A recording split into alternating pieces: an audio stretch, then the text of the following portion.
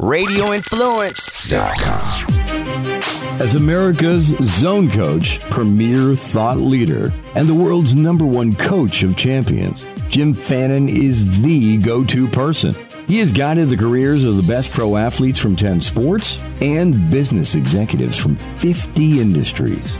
He has coached individuals, families, relationships, and students in simplifying and balancing their lives for more than 40 years. From winning Wimbledon, the World Series, and a gold medal, to losing 68 pounds, saving lost marriages, or overcoming financial ruin, Jim Fannin has been behind the scenes guiding individuals through the intricate process of peak performance. His success tools are not just for the superstar. They're designed to help you reach your full potential as you tap into life's most successful mindset, the zone. And now, please welcome the coach of champions and America's zone coach, Jim Fannin. Hello, everybody. Welcome to the Jim Fannin Show. I'm Jim Fannin. I've got my awesome sidekick producer, Seth Hurd. Hey, Seth. Hey, what a day to be back in the most positive show on the planet. I could use a little positivity today. Oh, I'm ready. I've got a full tank of positivity. I'm brimming with positivity. And but before we even start, I mean, we are in a world of a lot of negativity, Seth, and obviously with the natural disasters of Houston, of Florida, and oh my goodness, I've got so many clients and friends in Puerto Rico, and I'm in communication with them. That's a disaster. And then, you know, we got to go to Vegas, and I have clients in Vegas. So many speeches I've given there. That's even unfathomable, the tragedy there. But I have to tell you, the positivity, if there is anything out of these horrible events that's really impacted so many people, kudos and just hugs, prayers to the first responders. When everybody's running away, they're running into the face of danger. They're putting themselves at risk. And the first responders are really zone performers. These are the real true zoniacs. I mean, forget sports, forget business, EMTs, people that are first on the scene, from the fire departments to everybody. My hat is off to you. Kudos. You are really zone performers. So from this show, our prayers, our love, our thoughts are going out to all the victims. Keep your chin up, people that have been impacted, and let's get off to an awesome show right now. And if I could just footnote that real quick.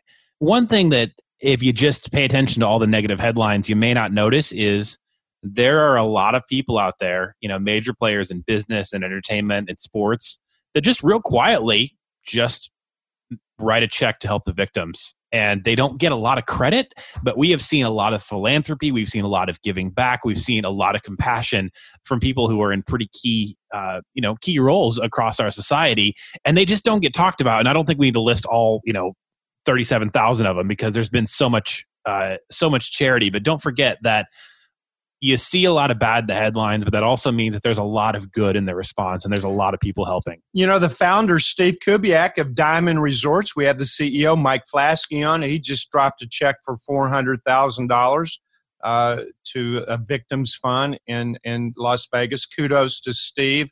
I've met Steve. High energy, that's an understatement.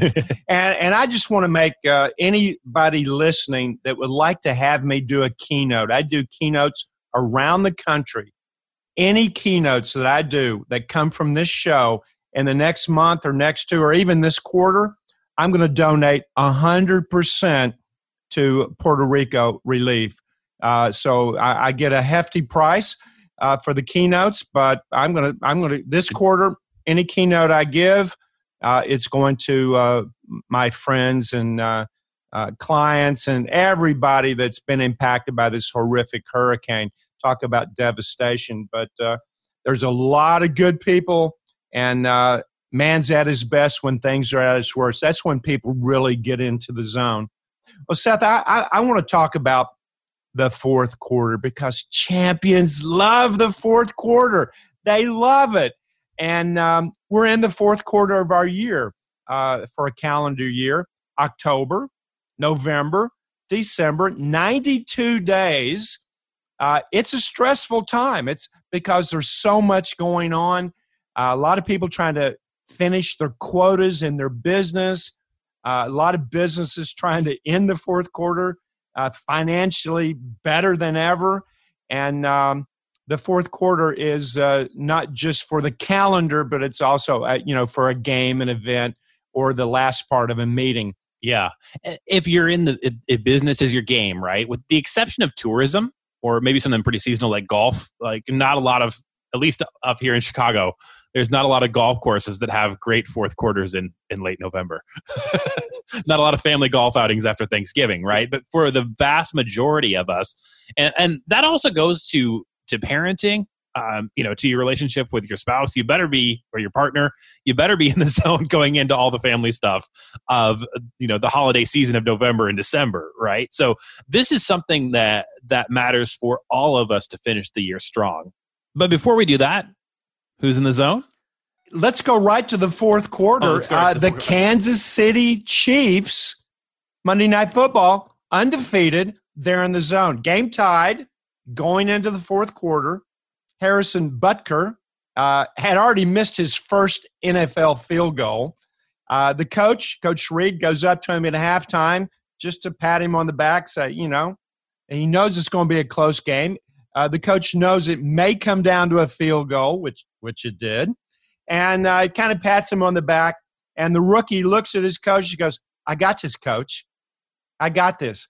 And he reported that when he made the game-winning field goal, 4 seconds on the clock, champions love the fourth quarter. He said, "I wasn't nervous. I was calm. I was focused. I was disciplined." I love that, a discipline.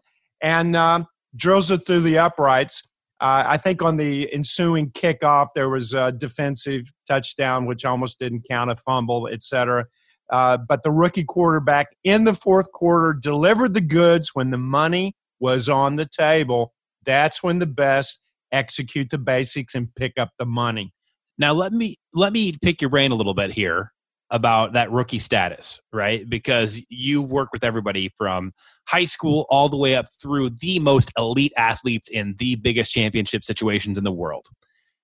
And on paper, it's the same job, right? Like football in college is the same job as football in the NFL, but it sure doesn't feel that way. I just had a friend of mine who's in wealth management talk about doing a sales pitch in what was called I think it's called like $100 million room. It's like, well, these are where our really big deals get done. And on paper, sales is sales. It shouldn't technically. It's not any different than if I'm selling magazines to raise money for my little league team, door to door, something like that. It's the same process, right? But when you step into that arena, when you step into the Super Bowl, when you step into the NBA, NFL, MLB, everything's magnified. Everything's heightened. Monday Night Football still huge in America culture. Money's on the table. Chiefs are undefeated. They've got an opportunity to win. This guy's already choked his first field goal. I really believe that the rookie field goal kicker, Harrison Butker, when he missed that first NFL field goal of his career, I know he dismissed it immediately. Did not replay it over and over. The miss, didn't beat himself up. That's when he made the comment, "I got this, coach. I got this." Whoever executes the basics when the money's on the table picks up the money. You'll pick it up every time. Execute the basics. And I think when there's pressure, perceived pressure, real pressure, well, that's when it's tough to execute the basics. But like the first responders, they've been trained to execute the basics in a crisis. They've gone over it and over it and over it to be prepared for those moments of truth. And the process physically and mentally of a first responder, the stakes are obviously much higher when we're talking life and death. But the process physically and mentally is the same as the field goal kicker on Monday Night Football. Execute the basics. Get your breathing down to 6 to 8 breaths. Most of us in those situations, our breathing can go past 20 breaths a minute, and you're in choke territory, panic, fear, anxiety, worry. It's not a great place to be. But the best, they love it when the money's on the table, and it's typically on the table in the fourth quarter. I feel like no matter how many times we hit the reboot tool on the Jim Fannin Show, you always need to be reminded, because just coming here today, I've had a couple of obstacles, in the past couple of weeks. Starbucks, do a little work before the Jim Fannin Show, go to leave. And fortunately, I gave myself enough time, but I was annoyed for a moment because the delivery truck boxed me in, like me and nobody else. I'm like, come on, dude. Did you notice there was a car there? That's a zone breaker, score breaker. So I realized it's like, okay, I can whine about this. I can sit in my car and whine, or I can do the reboot tool right now and come in with a very positive frame of mind in to do the show. So can we go ahead and just, I don't think we can ever overdo this. Just go through the reboot tool together because you need it. Well, it takes less than 90 seconds. Do not try this in your car, although you can reboot with your eyes open. It's even more impactful. Close your eyes, unhinge your jaw, let your tongue kind of float in your mouth. Take 5 or 6 deep breaths, long inhale, long exhale, and hold a blank, dark screen in your mind.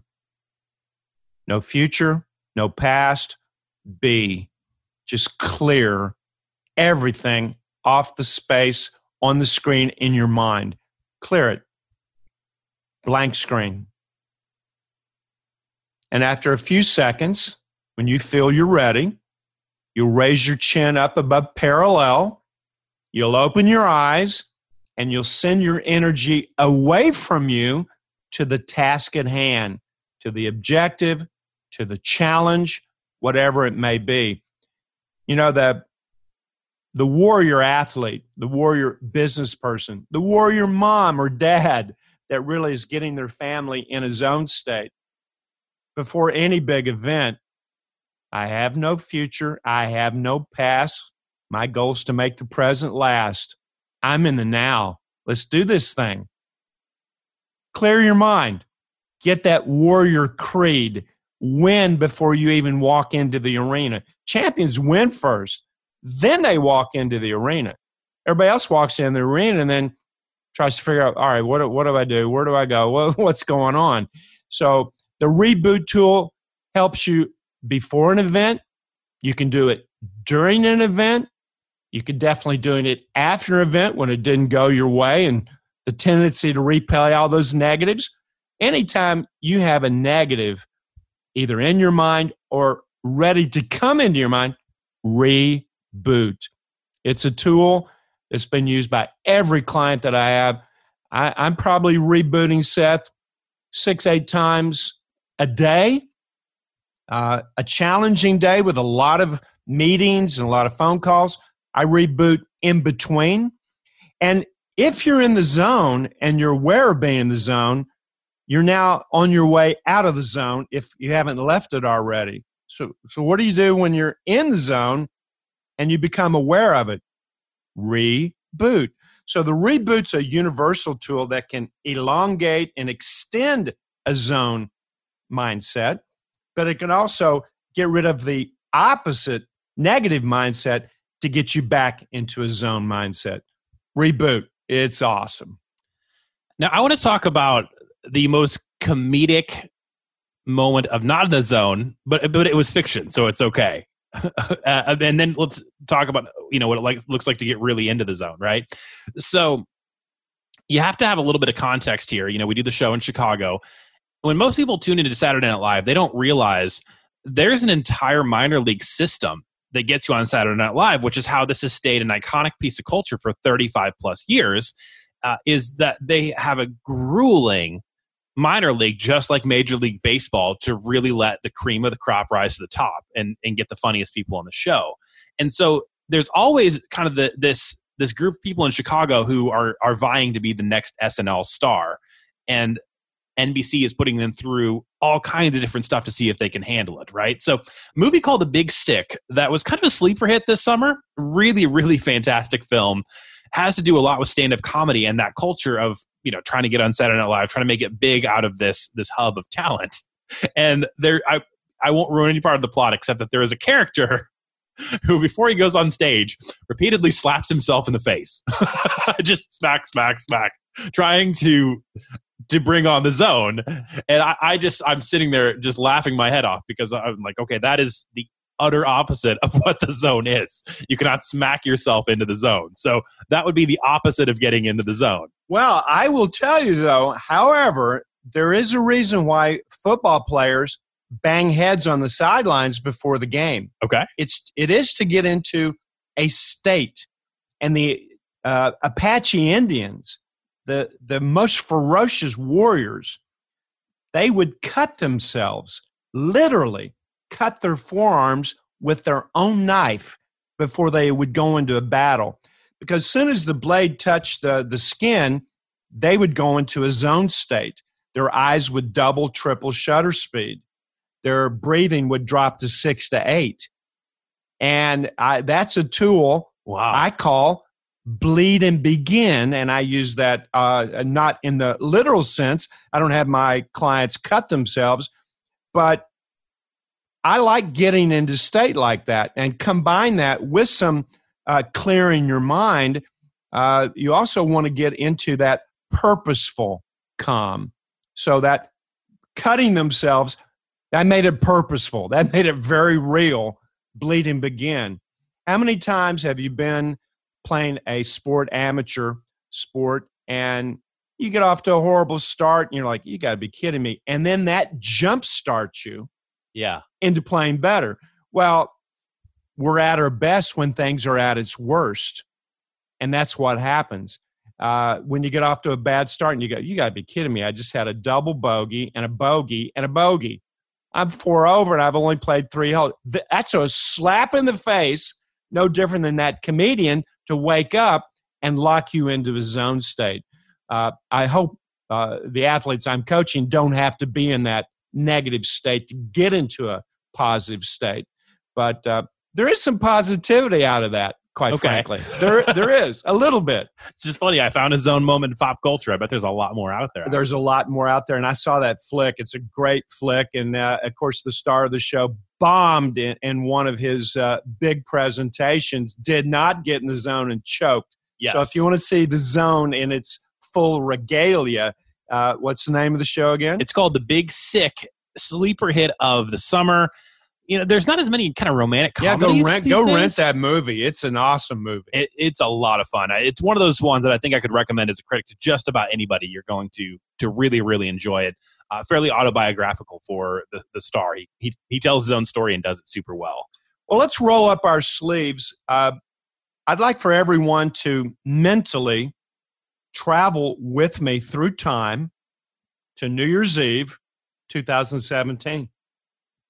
Here we are. We got a big party going to happen. But before the party, shut your eyes and visualize the greatest fourth quarter that you've ever had in your life. Visualize only a macro goal being accomplished. Maybe it's one thing. Maybe it's 2 things. Maybe it's 3 things. Maybe you're proposing to your fiancé during this quarter. Maybe you're doing it at Christmas. Whatever it is, visualize the greatest quarter of your life and the greatest year of your life. Go there now. This is B to A. Now, let's start at A. The fourth quarter is here. We're already in the first week. There's 92 days, Seth, in the fourth quarter. 92. This, by far, is the most stressful quarter. Why? A lot of alcohol, Thanksgiving, Christmas, a lot of carbs, family, a lot of carbs, a lot of quotas that need to be met at the end of the year. There's also preparing for 2018. And it's a short quarter. of 92 days, there's only about 60 real work days, 13 weekends. So I've got 10 ways to close out a year. And let's just kind of walk through them. Couple of tips, couple of hints on how you can have the greatest quarter of your life. Champions love the first quarter. And we're talking October, November, and December. And as I said, there's a lot of pitfalls. Holidays, man, that's going to shred all kinds of days from that 92. Well, just as I've been looking at my own business life, I realized that now is really the time to bring it, because mentally, most people in their work life are, I mean, you get about 2-3 days before Thanksgiving, and it's kind of a slide from there, right? I mean, there's not a lot of new things getting done. Not that there is never, but it's not going to be the most Even active. if you want to get things done and are scheduled to get things done, there's other people involved, and they're busy. They're stressed out. You may not be able to get them on the phone, especially if you're in the sales game, because everybody's taking Thanksgiving vacations or taking Christmas vacations. It is a tough time. You got to buy presents, you know. There's Hanukkah. That's a whole week. So if you're of the Jewish faith, that's included. And a lot also celebrate the Christmas holidays. There's a lot happening in the fourth quarter in your relationships, with your kids, with your business, and then with yourself. There's a tendency to overeat, overdrink. So you got to have some really well-defined goals and then just map this out.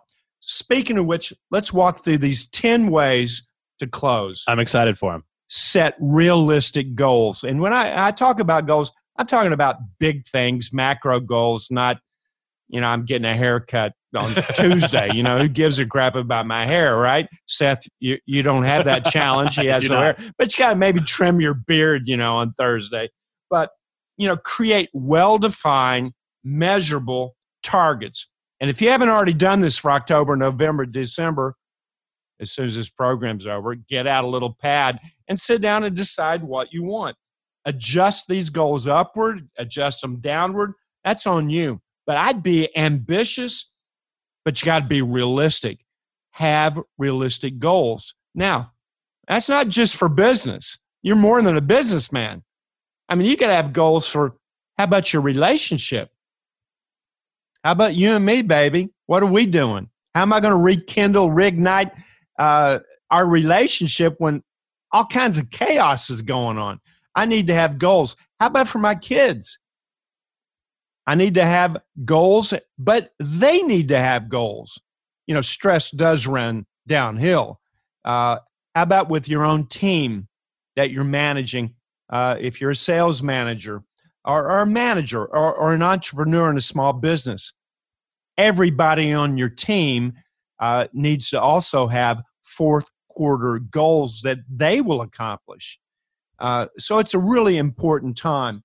Set realistic goals. Second, what do you need? You got to assess your needs in these 92 days. What do you need to add? What do you need to eliminate in order to have your best fourth quarter? I'd make this list quickly.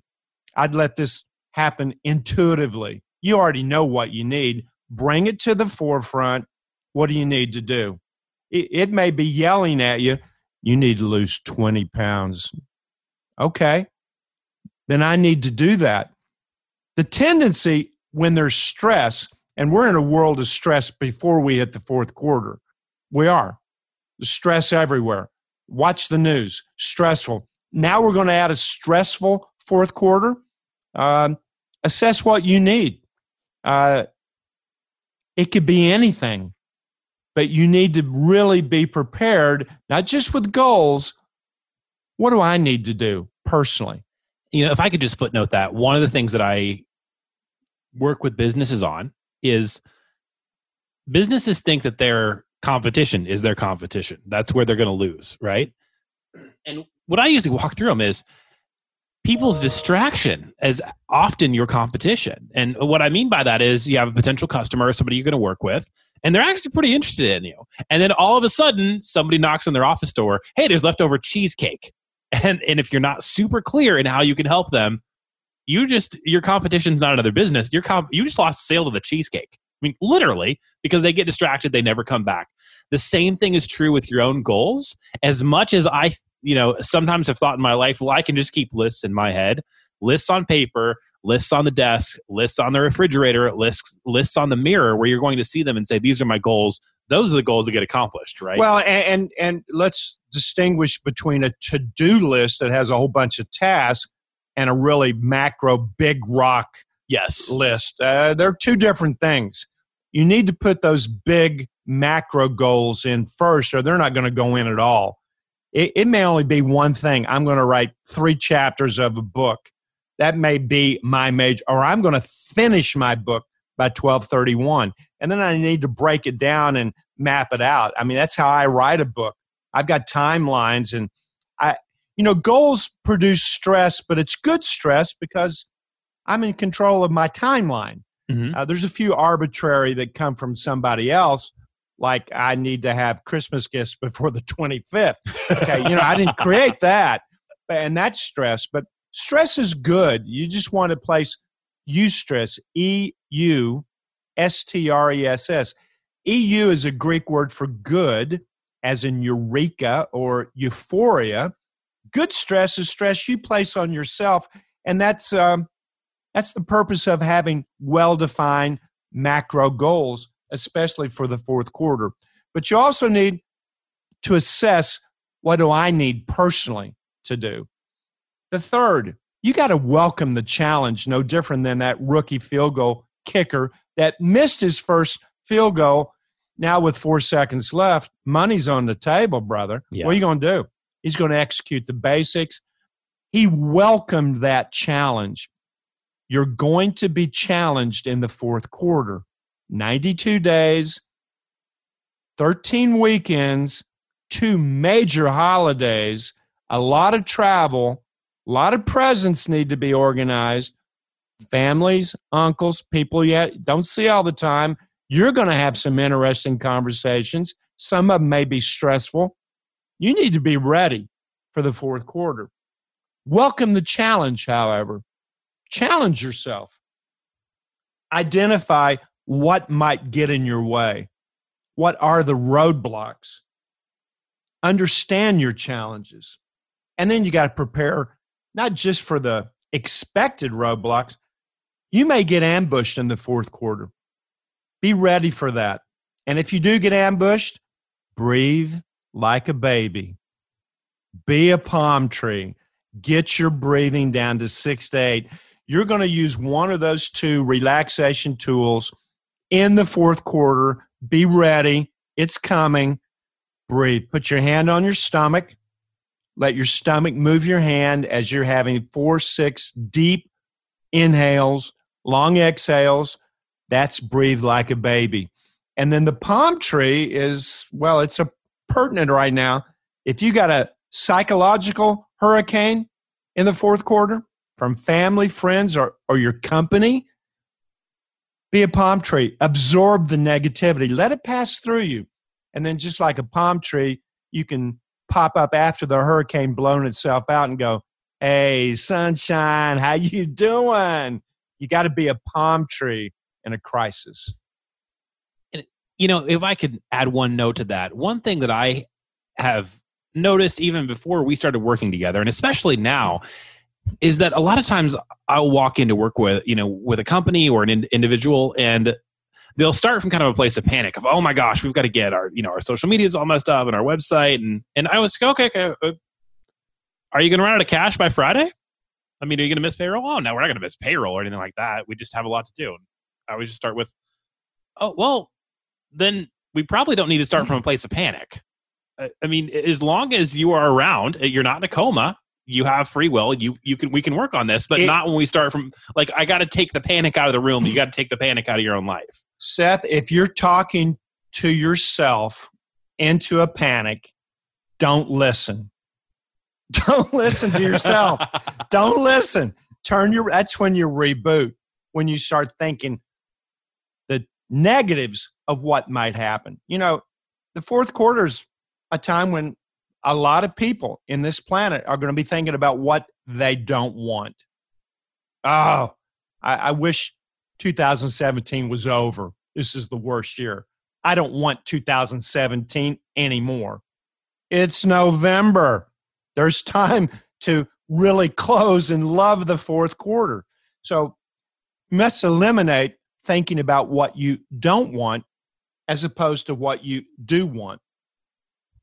The other tip is deal from strength. Say no to the shiny dime things that maybe you're not prepared to do. Deal from your strength. If you're in business, deal from your core values of your business. Focus on your main products or services. That's not the time to be getting into all other new stuff. I'd push that off until you've really dress rehearsed it. Maybe that's something for 2018. Deal from strength. And that's exactly what the kicker did for the Kansas City Chiefs. That's why they're 4-0, the only undefeated team in the NFL. He executed the basics. He's been doing that since junior high, for goodness sakes. Execute the basics, deal from strength, especially in the fourth quarter. Bolster your confidence. You got to sell you on you. We're in negative times, and we're going into the fourth quarter where there's going to be a lot of distractions from other people and just from the calendar itself. Bolster your optimism. It's not the time to be timid, fearful, shy, or doubtful. Not the fourth quarter. Good fortune, Seth, it favors the bold. Be bold and act the part. If you want to finish strong, then act like you are strong. Sometimes the toughest sales job is selling you on the awesomeness of you. That's the toughest sales job. It's not selling somebody else something to sell them some widgets or your services. You got to sell you on you.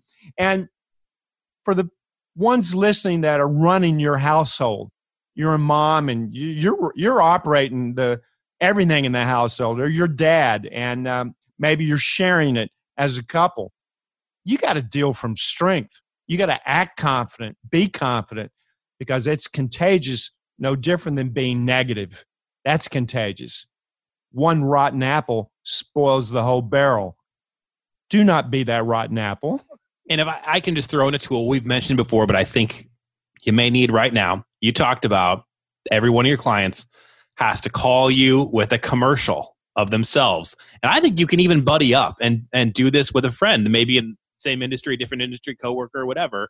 Can you just walk us through that again? So they have to call you and say, I am an amazing MLB catcher or whatever. Write a 60-second commercial on the awesomeness of you.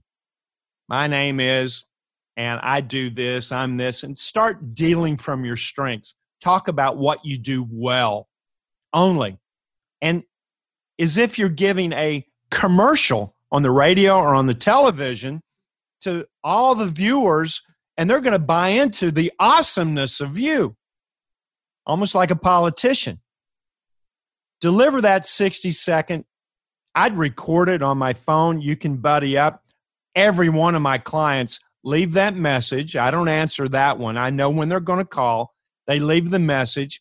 I listen to it. If they don't blow me away, but by me going, oh my gosh, that was amazing. You're awesome. If they don't blow me away, I call them up and go, do it over. Not good enough. You can do better than that. You're better than this. So sometimes you got to sell you on the awesomeness of you. That 60-second commercial, I've done it personally. Every 2,500 clients have done this, Seth, and it's powerful. And you might have to do it more than once. I did it 30 days in a row once when I needed a lot of money early in my career. And after I got rejected by many, many banks on a loan, and finally on the 30th day of doing 30 selling me on the awesomeness of me, the 30th day, the 42nd bank Absolutely. Here's the money. It was amazing. Now, the numbers hadn't changed. I saw 42 banks. 41 said no. What was the difference? I was the difference. My profit and loss statement, my balance sheet, it didn't change in 30 days. I changed. So sometimes you need to sell you on the awesomeness of you. Next, you got dress rehearse success. Dress rehearse success. Never have a day you haven't already had.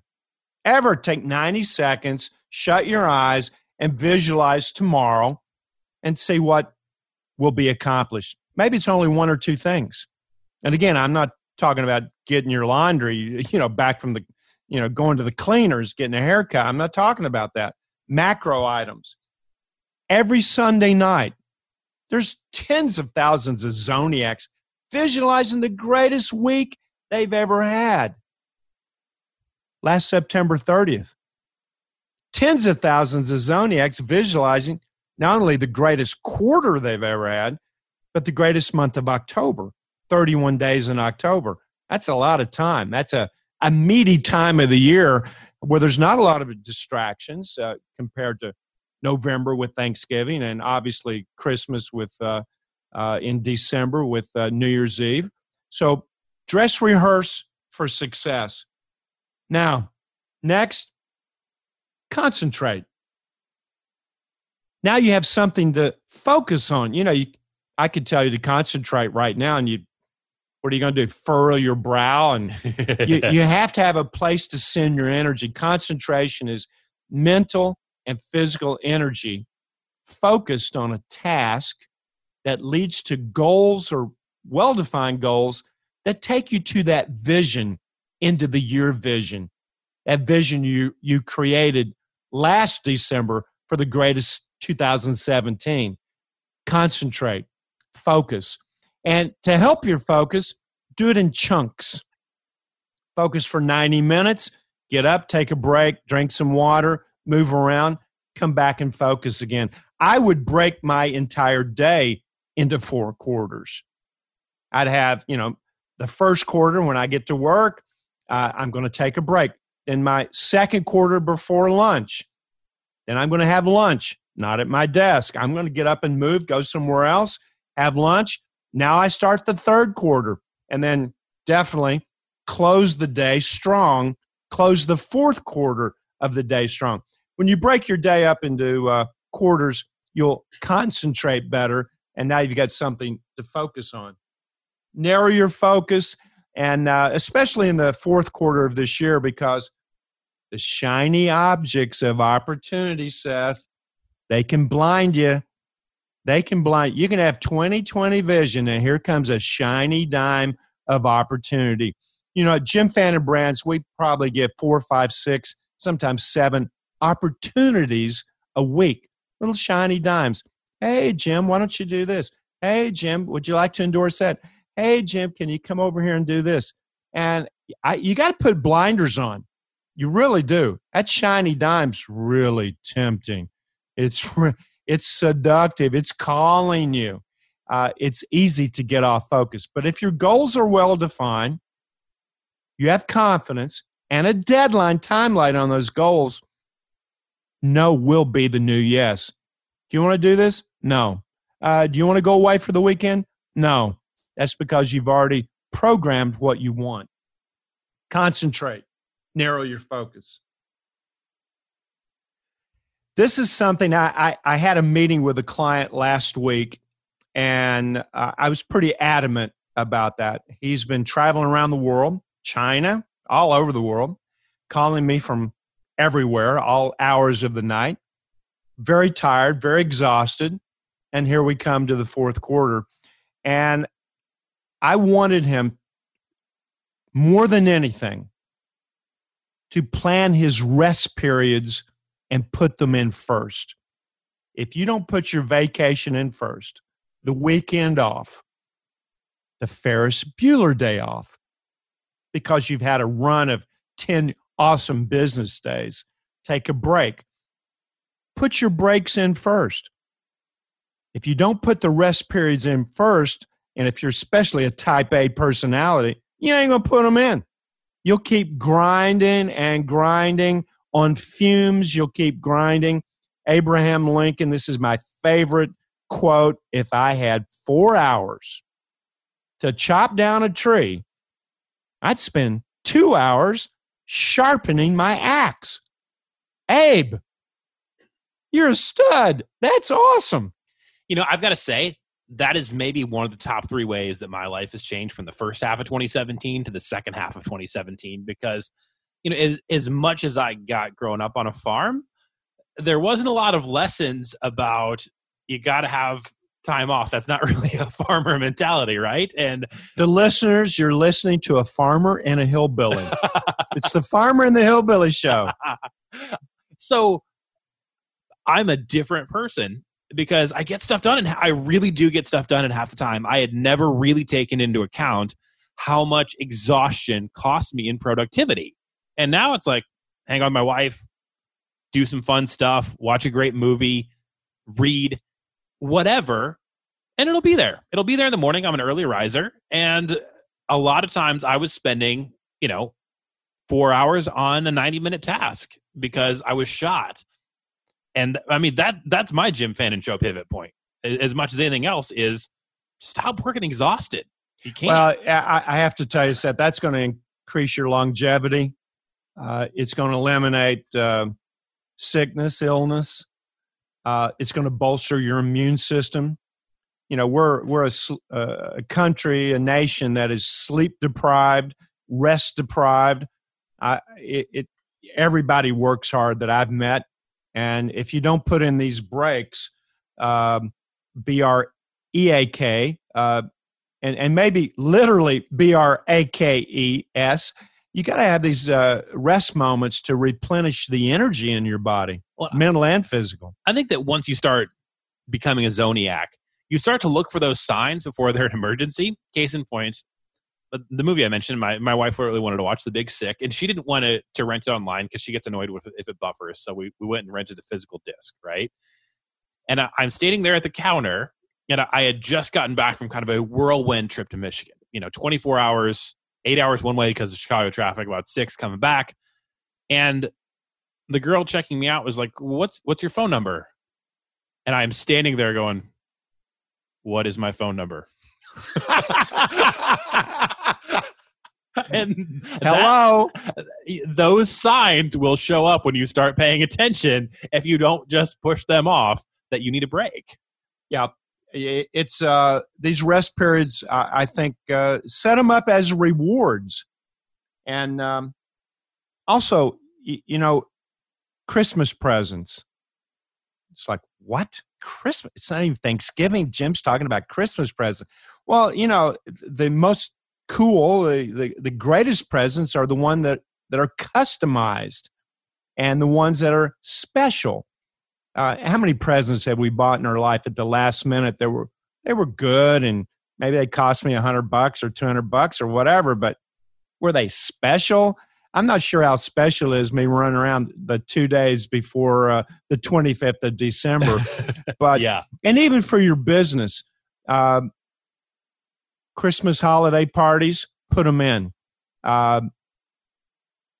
Fourth quarter meetings, you should be having those this week, if not last week. How about 2018 meetings, getting ready? And that's another one. Prepare for 2018. You'll need to do that sometime in the fourth quarter. Every one of my clients have not only prepared the fourth quarter, but they're in the midst of finalizing preparation for the greatest year ever, 2018. And I think the last thing, especially for business people, is delegate. Don't take it all on yourself. Divide and conquer. And that's between you and your wife of what you need to do around the house. This is all about communication. But it's getting on the same page to prepare for holiday parties, and all those things are going to really wreck our calendar. They're fun. They're exciting. It's the holidays. But if you're not prepared, all these parties, all this is just going to stress you out, cause you to end a negative year, and now you're going to go into 18 on a negative mindset. Not a Zoniac. No, not here. That's not what we do. I'm excited about the fourth quarter. I know champions love it. And I got to add one more thing. Make sure you hydrate in the fourth quarter. Not only take breaks, but on a personal level, if you lose 1% of your body water, you will lose 10% of your focus. So, Seth, maybe on that trip, maybe all you needed was some water. Maybe you weren't hydrated. That'll cause your mind to go, what? My phone number? I don't know. Where's my car keys? Yeah. I mean, all of those little mind cramps that we have, sometimes it's only water. And if there's a lot of alcohol in the fourth quarter, maybe more in the fourth quarter than any time consumed at any other time, that'll dehydrate you. Make sure that you're drinking water, just plain water. Hydrate at least 100 ounces a day. That's going to help replenish you and finish this year off amazing. I think that I learned one of my best habits in life actually at a high school basketball camp where we were punished if we didn't drink our minimum water. Gosh, because it was hot, and they said, you finish those bottles or we're going to punish you. You're going to lose playtime over it. I did that on the Pro Tour. How crazy is that? I punished my own self. That's even worse. I would say if I don't win this next game, I'm not drinking water at the changeover. You change sides on odd total games in tennis, and I'd sit there and not drink water as a punishment because I played a bad game.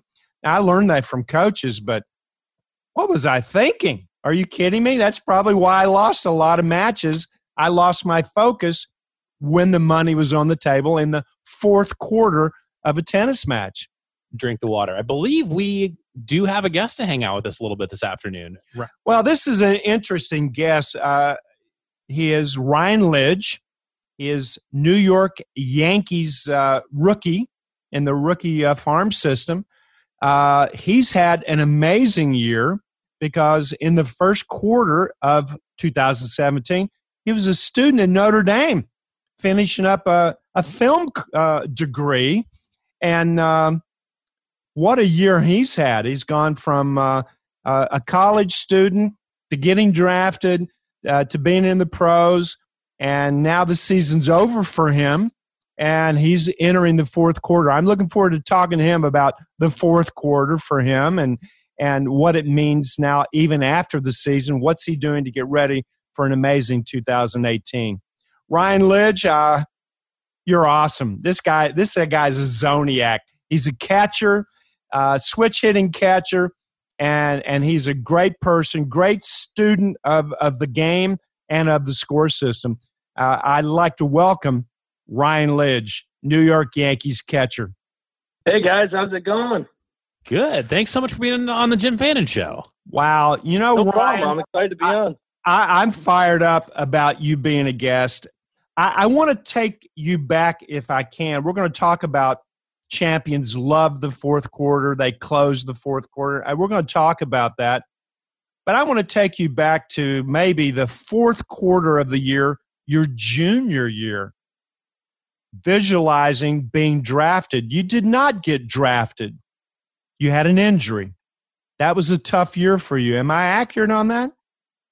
Yeah, that was it's funny because that year decided to take a break from Jim Fannin, I guess. I mean, I could tell when I got back with you just how different my mindset was. I thought I was doing everything in the right way, and it was definitely a really challenging year. Not getting drafted was kind of like it's everything I've ever wanted to do is baseball. Obviously film is definitely a passion of mine, but ever since I can remember, I want to be a professional baseball player, and not getting drafted was a huge wake up call. And I said, I've got to change some things here. So it was a really challenging year, but because of it, I am here. I am now where I am. Well, and let's go back to the fourth quarter of last year, visualizing being drafted. How real did you make those visualizations of not only being drafted, but literally playing professional baseball? How real were those visualizations in the fourth quarter of last year, before 2017? Oh, they were as real as you could get. I mean, I would get chills down my spine when we went through. Now, this is a great story. We went through, and you didn't remember this either, I think. I remember I was in my apartment at school, and you told me to visualize my first major league game. Doesn't matter what stadium it's at. Doesn't matter who's pitching, but put the uniform on, be at the stadium that your mind takes you to. And we go through the whole thing. The crowd. I get a hit. I'm on base, whatnot. And so then after, you're like, oh, tell me, I'm interested. Where did you go? And I said, I don't know why. I grew up a Cubs fan, so I thought I would be at Wrigley Field, but my mind would not take me there. It took me to Yankee Stadium. Oh my goodness! And what do you know? A couple months later, the New York Yankees draft me, and I remember that story, and I'm like, I made that as real as I could have possibly made it. And I still tell it, I still get chills because it's just such an kind of an incredible individual experience to kind of visualize something that you just are like, why did I see Yankees? I've never been a Yankee fan. And now all of a sudden I am a Yankee. So yeah, I made those pretty real. Now you've had, that's an amazing story, and that is the power of visualization and how it works. Let's look at 2017. In the first quarter of this year, you were sitting in South Bend as a student, getting ready for a Notre Dame senior year season. That was interesting. Was it surreal that you were going to close out your college career? That was it was surreal. I've been doing, school-wise, I've been doing that my whole life, and now I knew I wanted to play baseball, so grad school wasn't really in my mind. But gosh, it's like, it's crazy because during your senior year at college, and I bet a lot of people who went through college can have this to say as well, you just are flooded with memories from your previous years at that college, and you start to get very nostalgic and a little bit sad just because you won't make those kind of memories again once you graduate, once you get that degree. And it's definitely, like I said, very nostalgic. And then baseball wise, it was crazy because now I'm the older guy. Everyone's got to look up to me, just because of me being the senior on the team who's been playing for 4 years, been starting for about 4 years. And kind of those high expectations into the season, but working everything, being the Zoniac that I became, I embraced it, and I really wanted to take that challenge on of being a senior at Notre Dame and finishing stronger than ever academically and stronger than ever athletically, and I really feel that I did do that. And there was pressure on you, not only you knew that you needed a strong senior year to enhance your chances of being drafted right after the season.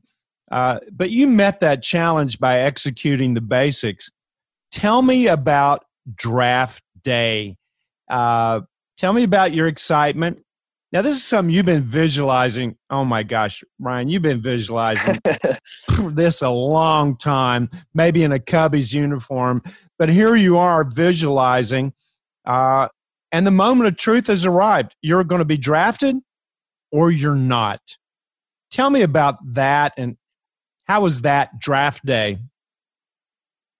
Yeah, so I guess for people who don't really know, the Major League Baseball draft has 3 days. So you got the first day is the first and second rounds, I believe, and then the second day is up to the 10th round, and then the third day, for as crazy as the Major League draft is, it's the rest all the way to I believe 40 rounds. So on that third day, it's kind of when I knew I would be drafted, and I'm sitting in my parents' townhouse because we just sold the house I lived in my whole life, and our new house is being built. So we kind of had a little transition house, I guess you could call it. And I was sitting there, and I told myself, don't look at my phone, don't do that. But I couldn't help it because I also wanted to see my other friends get drafted. That would be really cool. So they finally all got drafted, and I put my phone down, and I was like, all right, no more. I turned on the TV, and I turned on Star Wars, and I started watching it. And my mind that was the only thing on my mind. And it was a very peaceful feeling from now that I recall. And then all of a sudden I get a text from my buddy that says, "Oh, congrats, man. Like, really proud of you. Like, you deserve it." And I'm like, I'm kind of awkward because I'm like, "Hey, man, like, I haven't gotten drafted yet." And then as I'm texting him, another text from another friend, another one. And then I finally get this phone call from the Yankee scout, and and I pick up, and he says, "Ryan, congratulations, you got drafted." And it's pretty hard to explain the feeling of something that you've worked your whole life for, and then it finally coming to fruition. And my mom was right there, and she was more emotional than I was, honestly. And it might have been because I've been visualizing this moment forever. Even when I was a little kid, before I could even knew that I was visualizing it, I thought it was just my imagination or whatever. And so at that moment, I looked myself in the mirror, and I was like, I'm a Yankee. And that was the moment when I said, "Oh, I got to shave my beard." Wow. Yes, you do. To be a Yankee. Oh. Yeah. No facial hair, Seth. You could not. Yeah, I had a pretty nice beard going. I forgot about that. But yeah, that was, and then, I called, everyone who helped me along the way, guys that I haven't talked to in a while. A lot of them were emotional as well. And that was just a big win for the Ryan Lidge team on that day. And, but we all know that's not where it's going to end. That's just the beginning. So, well, and then, you played, correct me if I'm wrong, you played approximately 55 games in Notre Dame. Then you're drafted. And then cold reality hits. I mean, they don't play around. Okay, report here. Here's your ticket. It's pretty straight business. No one's patting you on the back and holding your hand after that first phone call. And then you wound up where? You went to Tampa, I believe, correct? Yeah, literally the next morning, when I was on, the scout called me later that day so he could let me call family and friends, and he said, "All right, I got your plane ticket. You're flying out at 8:30 tomorrow morning to Tampa, Florida." And I'm like, "Whoa, that's a turnaround." Tomorrow. Holy cow! I thought I'd be able to have a couple days to see my friends and kind of get all acclimated and throw out my Cubs stuff and start buying some Yankee stuff. And I guess I couldn't do that. So the very next day I was in Tampa, and we did physicals and all that paperwork, and then the next day, my second day in Tampa, I signed my contract, and I wore the actual Yankee pinstripes, and they told me the next time you'll be wearing this is when you'll be in the bigs. So that was really, really cool. It was very surreal to sign my name on wow, an actual contract. And then from there on out, I was in Tampa for... You didn't know that you were being an indentured servant to the Yankees. Exactly. So, well, and then Ryan, you finally made your way up a level, I believe, in Charleston. Am I correct there? Yep. Yeah, I was. They kept me in Tampa for a couple days to kind of get, because I wasn't playing for 2.5 weeks because my Notre Dame team got kicked out of the postseason. So I was there just I wasn't playing any games. Obviously, I was staying in shape, but so I had to get acclimated into baseball again, into actual playing games. So I was down in Tampa for a couple days, and then they sent me to rookie ball in Pulaski, Virginia, which was an eye-opener. I've never been to a town like that, which is a very small town, for those who don't know, in the Appalachian Mountains. And then, a couple days there, I played one game there, and then they sent me to Charleston, South Carolina, which was just a complete 180. That place was, I won't forget that experience in my first year. That was really tell her about your batting average in Charleston. This is how you finished the year. Yeah, I finished from what I believe was around. I hit 380, which was pretty cool to do in my first professional year. You know, I had some challenges offensively at Notre Dame. Although in the second half of my senior year, I really turned it on, and that opened some eyes, showed them who I was, and then they saw who I really was when I hit 380 in Charleston. You know, I'm hoping that also opened some more eyes. That was really cool. That was probably the most in the zone I've ever been playing baseball. And it's funny because when I would say that, I would think that I would be in the zone. You know, I'd be able to go back in college and say, yeah, that was when I was the most in the zone, was the second half of my senior year. But no, it was the end of my first professional season when I hit pretty well, and that was really cool. You know, Well, like I said, that was, first of all, for a switch hitter, 380, and for the first time in your life, correct me if I'm wrong here, you got to call all the games. They did not allow you to call the balls and strikes for the pitcher in college. That was all done by the coach. But in professional baseball, it's your responsibility to call the game. And you called a few shutouts. Yeah. So I'll be honest, when I thought I was pretty good at game calling, and because when I did it, which was in summer ball, not at school, when I was playing collegiate summer ball, I was pretty successful. Like I wasn't, you know, I was pretty good. And so I was really confident going into it, really excited to do that again, because it just adds a whole nother dimension to the catcher position. It's almost like you're also managing the game as well. And that's what I really love about it. And I struggled a little bit in the beginning, just because now not that I didn't realize it, but I just didn't understand some things about pitch calling that the Yankees ended up teaching me. And at the end there, I did call my first shutout. I called my first shutout in a 7-inning game. So I said, now I got to do it in a 9-inning game. So I did do it in a 9-inning game a couple days later. And me and this guy on the Yankees kind of had a big groove going at the end there, and getting compliments about my pitch calling. And that made me feel really good, because that just showed how even more I grew in my first season. But that was definitely a lot of fun. It's a lot of fun to call your own pitches and to call that 1-2 curveball and the guy swings at it and you're like, yeah, I was right. I got him on that one. Well, and now here we are in the fourth quarter of 2017. What a whirlwind year you've had.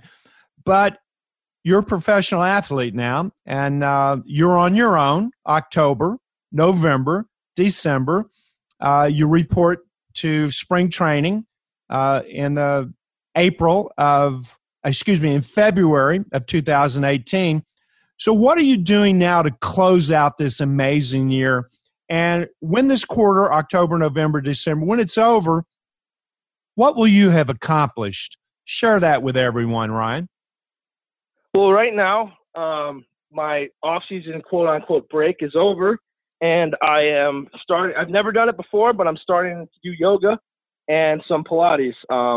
I need to work on my flexibility and stability. Being a catcher, I've got to learn how to catch 150 games because I'm a major leaguer, and I got to get my legs ready for that. So I'm doing that, and that's been a lot of fun. Kind of opening my mind to different kind of physical activity.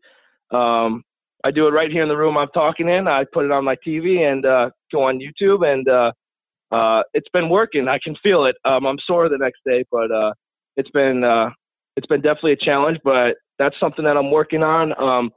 And then I also am working on my confidence. I want to become a switch hitter who hits for power.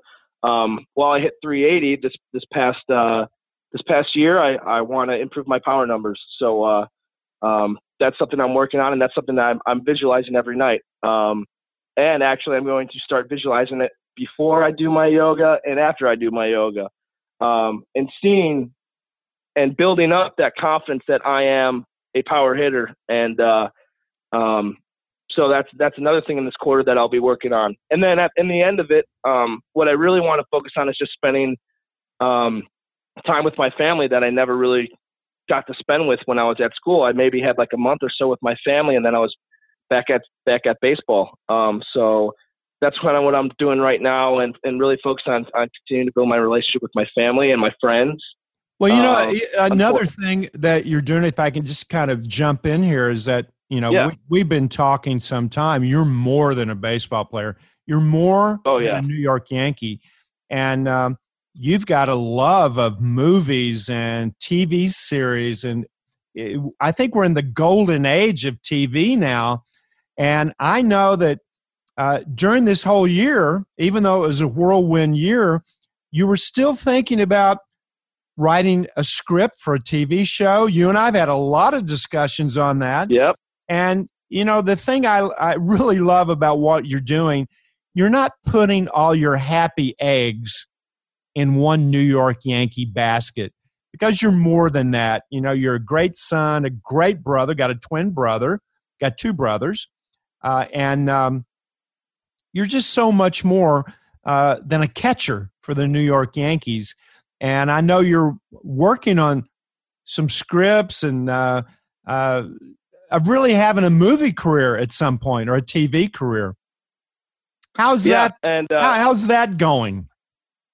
That's and before I get on that, I got to mention I also have a sister, Maggie, just in case she listens. I don't want her to get upset. Hi, Maggie. Maggie, I'm sorry about that. Hi, Maggie. But once I really realized, I think it was like the end of my sophomore year, that I have a passion for film and television. And once you told me I'm more than a baseball player, things got easier for me. I didn't put so much pressure on myself on the baseball field. And especially this past year, I've been, when I'm on a road trip or we had a flight or something, I would take my computer out and I would just start typing away. I'd film ideas, TV show ideas, and it was like the more I typed, the better I got at it, and then I finally started writing a little bit of a script. And for me, that was probably the more difficult part, because I'd never really written anything before, besides maybe like a short story or something that I had to do for class. But that was a lot of fun, because it's something new and it's something I've always wanted to do. And I would think it's a lot of fun, and something I plan on doing this winter, in the fourth quarter, is write something with a friend.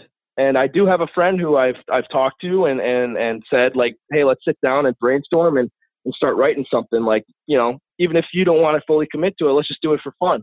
Kind of get that skill, hone in on that skill, just as I do with baseball. But I am more than a baseball player. I am also a aspiring filmmaker. And once I realized that, it was just another arena that I could add to my life that I could focus on. And I would be mistaken if I would be wrong if I said my freshman year in college, that's all I focused on was baseball. No, I would be right if I said that, because that's all I did. I would be wrong if I said I had another arena.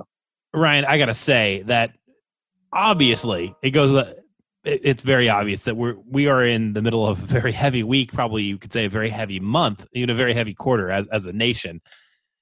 And I got to say that, man, just getting to hang out with you and hear about how you're mastering these arenas, me as a host, I feel encouraged by this. And I know that, and they say that millennials don't have it going on. I knew that was going to come. Know? What do they know? You got it going on.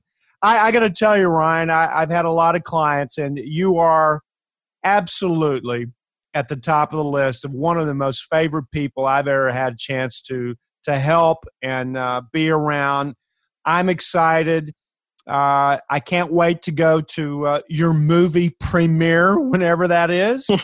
And I can't wait to be there. I'm going to be there in Yankee Stadium when you have those pinstripes on, and it won't be long. I'm really excited for you, and close this quarter out strong.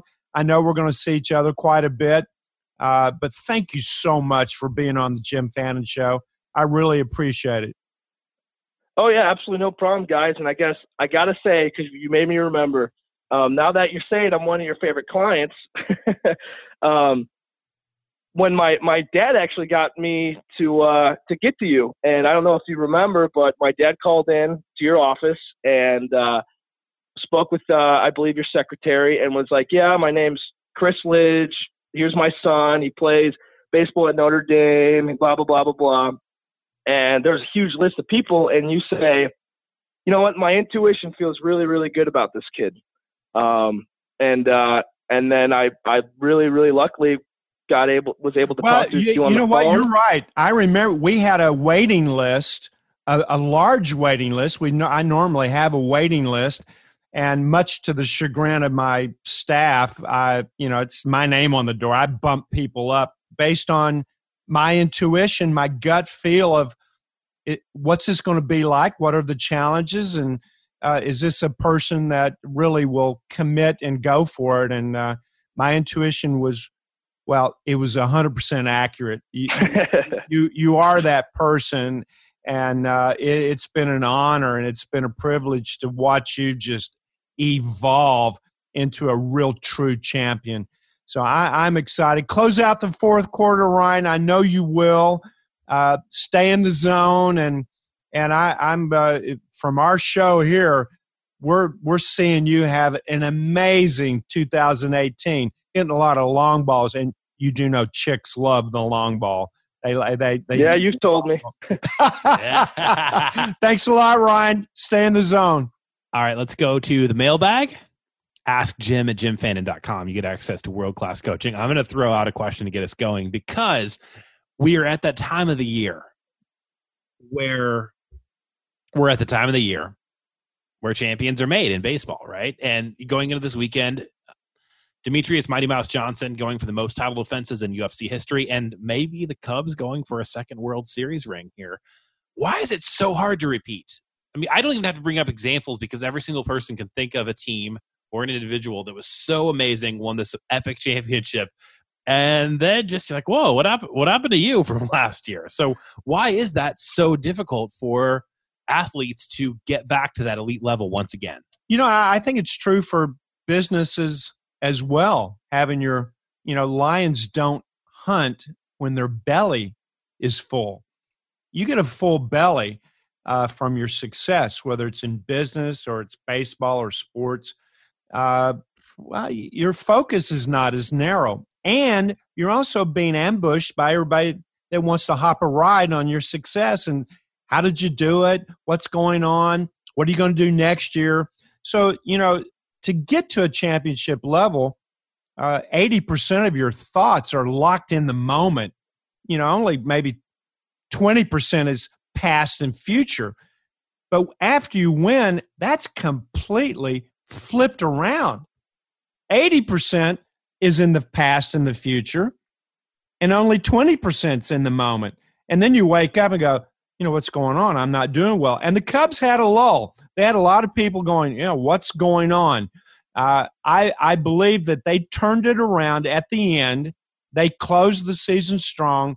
They're still the world champions, and they're going into this playoffs with a lot of swag and a lot of confidence. But so are the Indians, so are the Dodgers, so are a lot of teams locked in. We could have a repeat Cleveland Indians, Chicago Cubs World Series. I think it's possible. I know the Indians, who set the record, tied the record for the greatest of all time, they got a chip on their shoulder. They want that ring badly.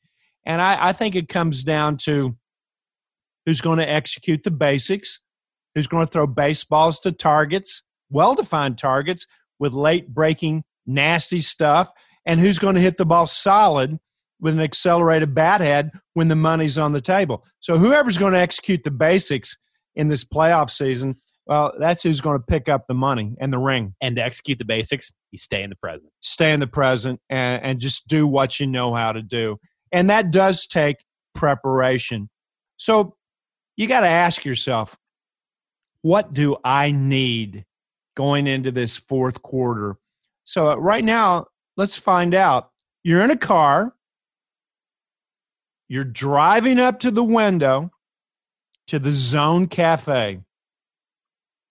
You can only order, Seth, only 5 things on the menu, and you have to order one of them. Now, you could have a bucket of self-discipline, kind of the willingness, commitment to stay with tasks, well-defined goals, a vision. I mean, really organized strategy, tactics. Maybe that's what you need. This show's been about that, being organized for the fourth quarter. Maybe that's what you need. But maybe you need some concentration. Maybe you are organized. Maybe you do have a place to send your energy. But are you really ready to focus mental and physical energy on the task at hand? Maybe you need a plate full of concentration. Maybe that's what you need. Or maybe you can order a giant bag of optimism. And inside that bag of optimism, you got confidence, trust, positive self-esteem. Is that what you need? Is that what you need to finish the year strong? But you could also order a tall drink of relaxation. Breathe like a baby, palm tree, jaw unhinged, breathing 6 days. Maybe that's what you need. Pretty stressful time. We've talked about it. Do you need a giant tall drink of relaxation? Or maybe you need some enjoyment. Have some fun. Put a smile, a little skip in your step, some passion, some enthusiasm. Really get charged up to have the best quarter of your life. So, Seth, what are you ordering? This week, it's self-discipline, and I want to tell you why. Because in the entrepreneurial game, the weekday isn't, or the work week isn't always the work week, right? So sometimes something happens on a Saturday or a Sunday you got to be in the zone for. Sometimes it's a Tuesday and a Wednesday, and Thursday is that Ferris Bueller day off, and that's my week. I've got to go into a few days, a couple days in a row, and then Ferris Bueller it. And so I'm going to grab just a big heap of self-discipline, knowing there's a reward coming up of a day off of whatever I want to do. And I'm excited about it. Well, I already have a big slab of enjoyment on my plate, but I'd like to have a little bit more because I really want to relish what's going to happen. I'm going to be a grandpa. Hey. My kid's going to deliver at any moment. I'm going to be off to Manhattan to see my first grandchild, and my daughter, obviously, first child. I'm loving it already, so I'm just going to throw another big slab of enjoyment on there because I'm looking forward to it. And who knows? I mean, phones are on airplane mode during the show. Maybe something even happened right now. And Seth, I just want everyone to realize, don't forget your best friend this quarter. That's you. You got to take care of you. I do want you to enjoy the fourth quarter journey, and it is a journey of 92 days. And if you're not mentally and physically healthy, then let's get some laughter. Let's get some smiles. Let's get some sleep. Let's get some exercise. Let's dance a little bit. Let's sing a little bit. Don't forget to hydrate. But take care of your best friend. You've got to be your own best friend, and that way you're going to have a genuine, authentic, best life possible. Be in the zone, everybody. That's the only place to be. Until next week, have an awesome, awesome day, awesome week. And I'm ready to have a great fourth quarter. Let's go get it. Let's do it. Bye, everybody.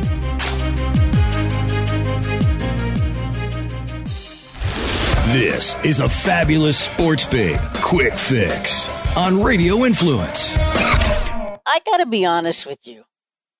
I always felt like if you wanted to kneel or stand, and I have to tell you this, I have some people who are Jehovah's Witnesses. They don't get up for the national anthem. They never did. At first I was kind of weird, and now I know the people. But they don't get up for the national anthem. And this whole thing just... oh, it's a terrible thing. I don't know if it's a terrible thing. You know what? If you don't like it, it's fine. But people, it's become this whole politicized thing that people didn't even realize. And just because it's the flag and all of that, you people need to be around in the 60s. You have no idea what this is about. And I have to tell you, PBS, Ken Burns, it was unbelievable. I think the last one might be this weekend. But it's all of the stuff that we saw here every day at 6:30. Every day it's what we saw. But they have everything that went on from the Vietnamese side, too. And I watched this thing, and at some point they had this man who was there, and he was in, an army uniform. And I said, that's somebody's father. I mean, that man was dead. And there were other people, and you could kind of see from the side, and I thought, that's somebody's kid.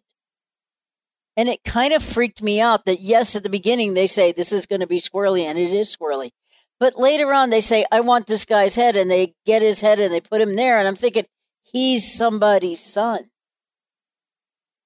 He's somebody's brother, even though he was from North Vietnam and all that. I can't tell you, if you didn't see it, you need to see it. It's just incredible. I probably, through friends, people that were brothers of friends of mine, I probably could think of maybe 9 or 10 people who passed away from the Vietnam War. But, they had something like 50,000 of this and well over 200,000 of the North Vietnamese. And for what? We get down to it didn't mean anything at all. And if you watch it and you see what this country was doing and how people like me were in places like Boston. And I wasn't even that old, but I took off like crazy. But I went to Boston. I went to New York. I don't remember going to Washington. But if there was a protest, I was there anyway. But it's really good. And I keep thinking to myself, sometimes when I watch it, it hurts me inside. I don't know if that's the word I can use, but I feel that way inside. And when they show the protests and they show people beating you up and they took over NYU and all those kind of things. And I just remember being in the protest side of things. And it seems so weird, even though we're so divided right now. It seems kind of weird. And when you look at the NFL, you know what? I think that's part of the thing. If you don't like it, it's all right. And let me just tell you this thing about in honor of America, that crap never happened until Nixon did it sometime in the early 70s, 71, 72. He was gone in 74, right? Bastard. But you know what? We never had that. There was never an honor America until he said, we got to do this right now. And I thought, well, I was out there in the demonstrators and they were calling me a communist and a pinko. And I thought, God, that's the best you can do. That's the best. But little by little, you began to realize that 80% of us, it became 40 and there were 67%, close to 70% that did not want this war anymore. And we'll never see that type of war again. The Fabulous Sports Pig can be found on iTunes, Stitcher, and RadioInfluence.com.